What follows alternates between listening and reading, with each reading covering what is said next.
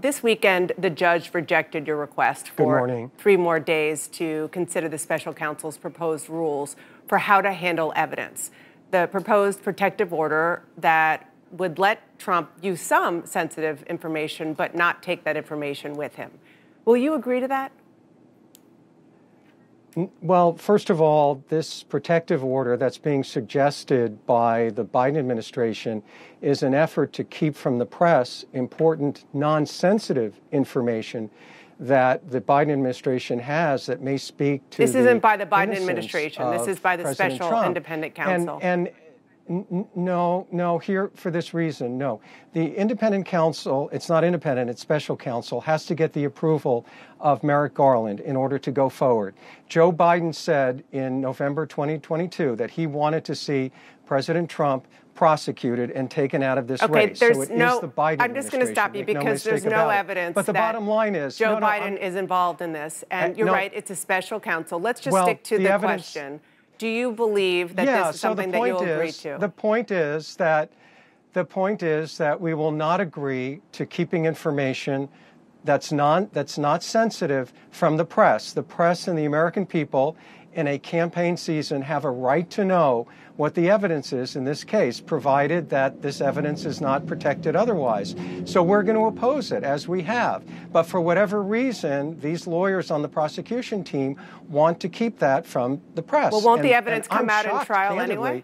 That the press, some of it will, not all of it. I'm shocked that the press isn't lined up objecting to this protective order, because not only is President Trump being attacked for his First Amendment rights, now these prosecutors are trying to impinge on the freedom of the press. Okay, let's stick to, I appreciate you trying to stick up for us. What's happening? I'm telling you. I appreciate you trying to stick up for us, but let's talk about the actual I'm telling you what's going on right now. Substance of what they were trying to do in the filing, which was try to make the point not only that they want to keep the discovery information, what the witnesses said, for the time being quiet. But also, he made pretty clear, the special counsel, that the idea that the former president is calling him deranged and mentally ill is something that maybe shouldn't be happening. So let me ask you, as his attorney in this criminal case, do you want your client to stop speaking publicly like this?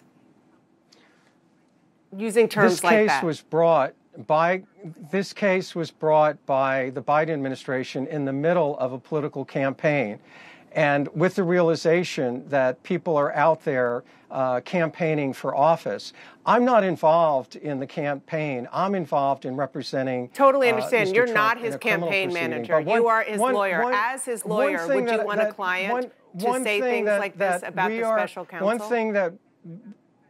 One thing that we are going to do is fight this very, very unusual, outside of the bounds, criminal prosecution of First Amendment rights vigorously in court. My focus is on addressing the issues. One of the issues that the Biden administration will have to prove beyond a reasonable doubt is that Donald Trump had corrupt intent, had criminal intent when he protested the results of the 2020 election. That's core freedom of speech. That's core let's talk about this. You've talked which about is protected freedom of speech under our Constitution. You've talked about freedom of speech a lot. I want you to listen to what Donald Trump's own former Attorney General said about that argument.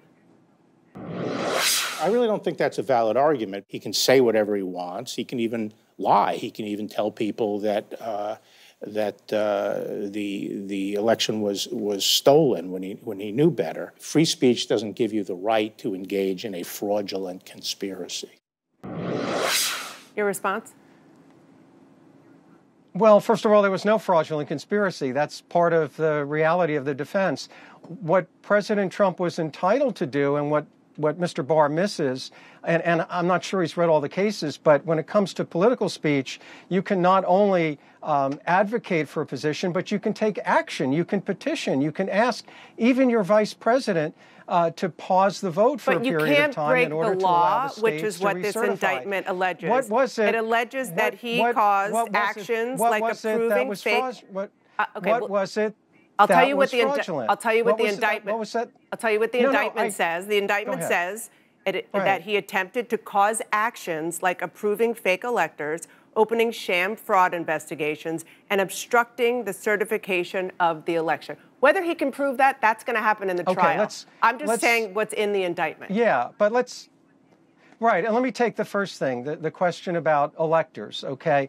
Alternate electors are used in every 4-year cycles, okay? The Senate parliamentarian acknowledged to Vice President Pence that they always receive protest alternate electors. None of those electors were counted. Vice President Pence was completely aware of the nature of the They weren't counted because Mike Pence rejected this scheme. That's why they weren't counted. Absolutely, and that's how the Of course, and that's how the political process works. But there was no defrauding, there was no trickery, there was no deceit. Because if Mike Pence had said yes, then that's exactly what would have happened. No, because...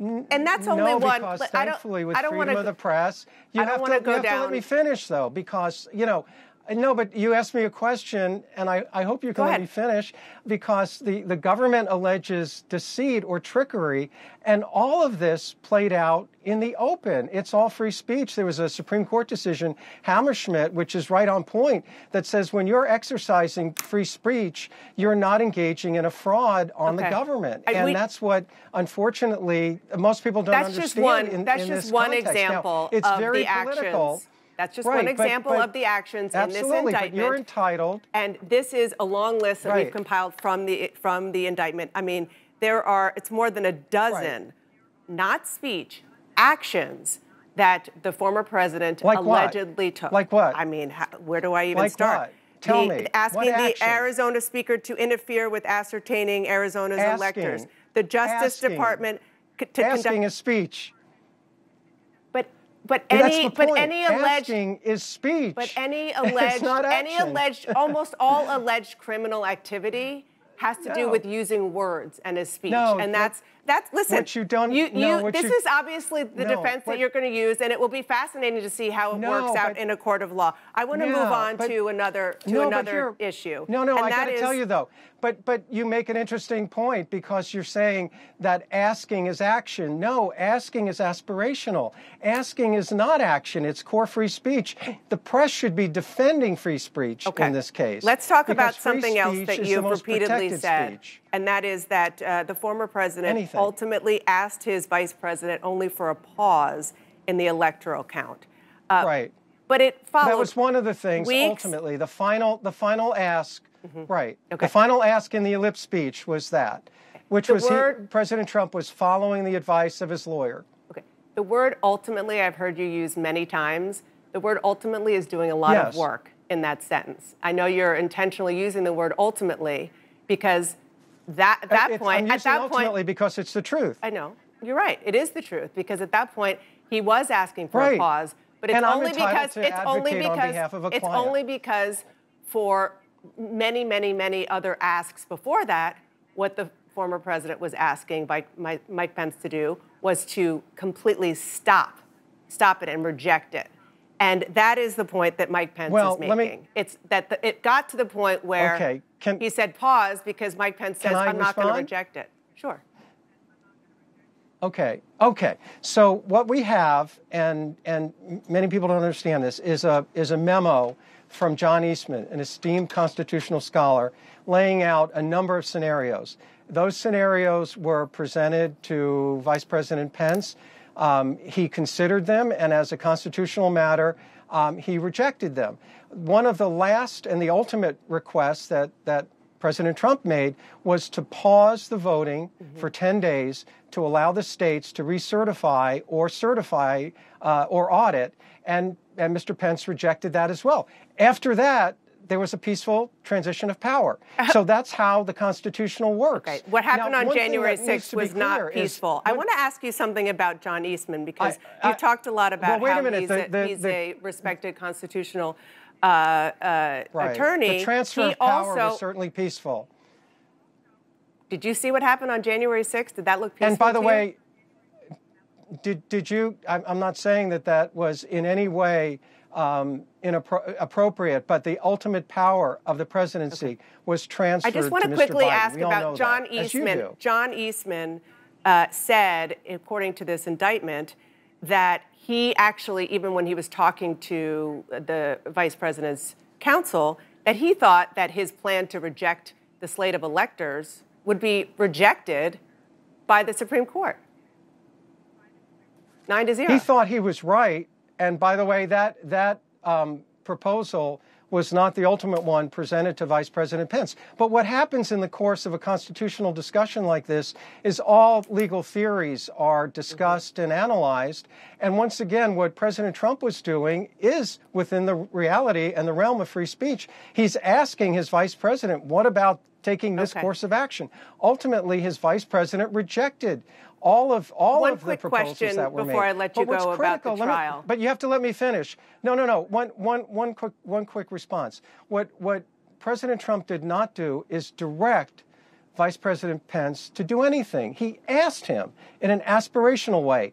Asking is covered by the First Amendment.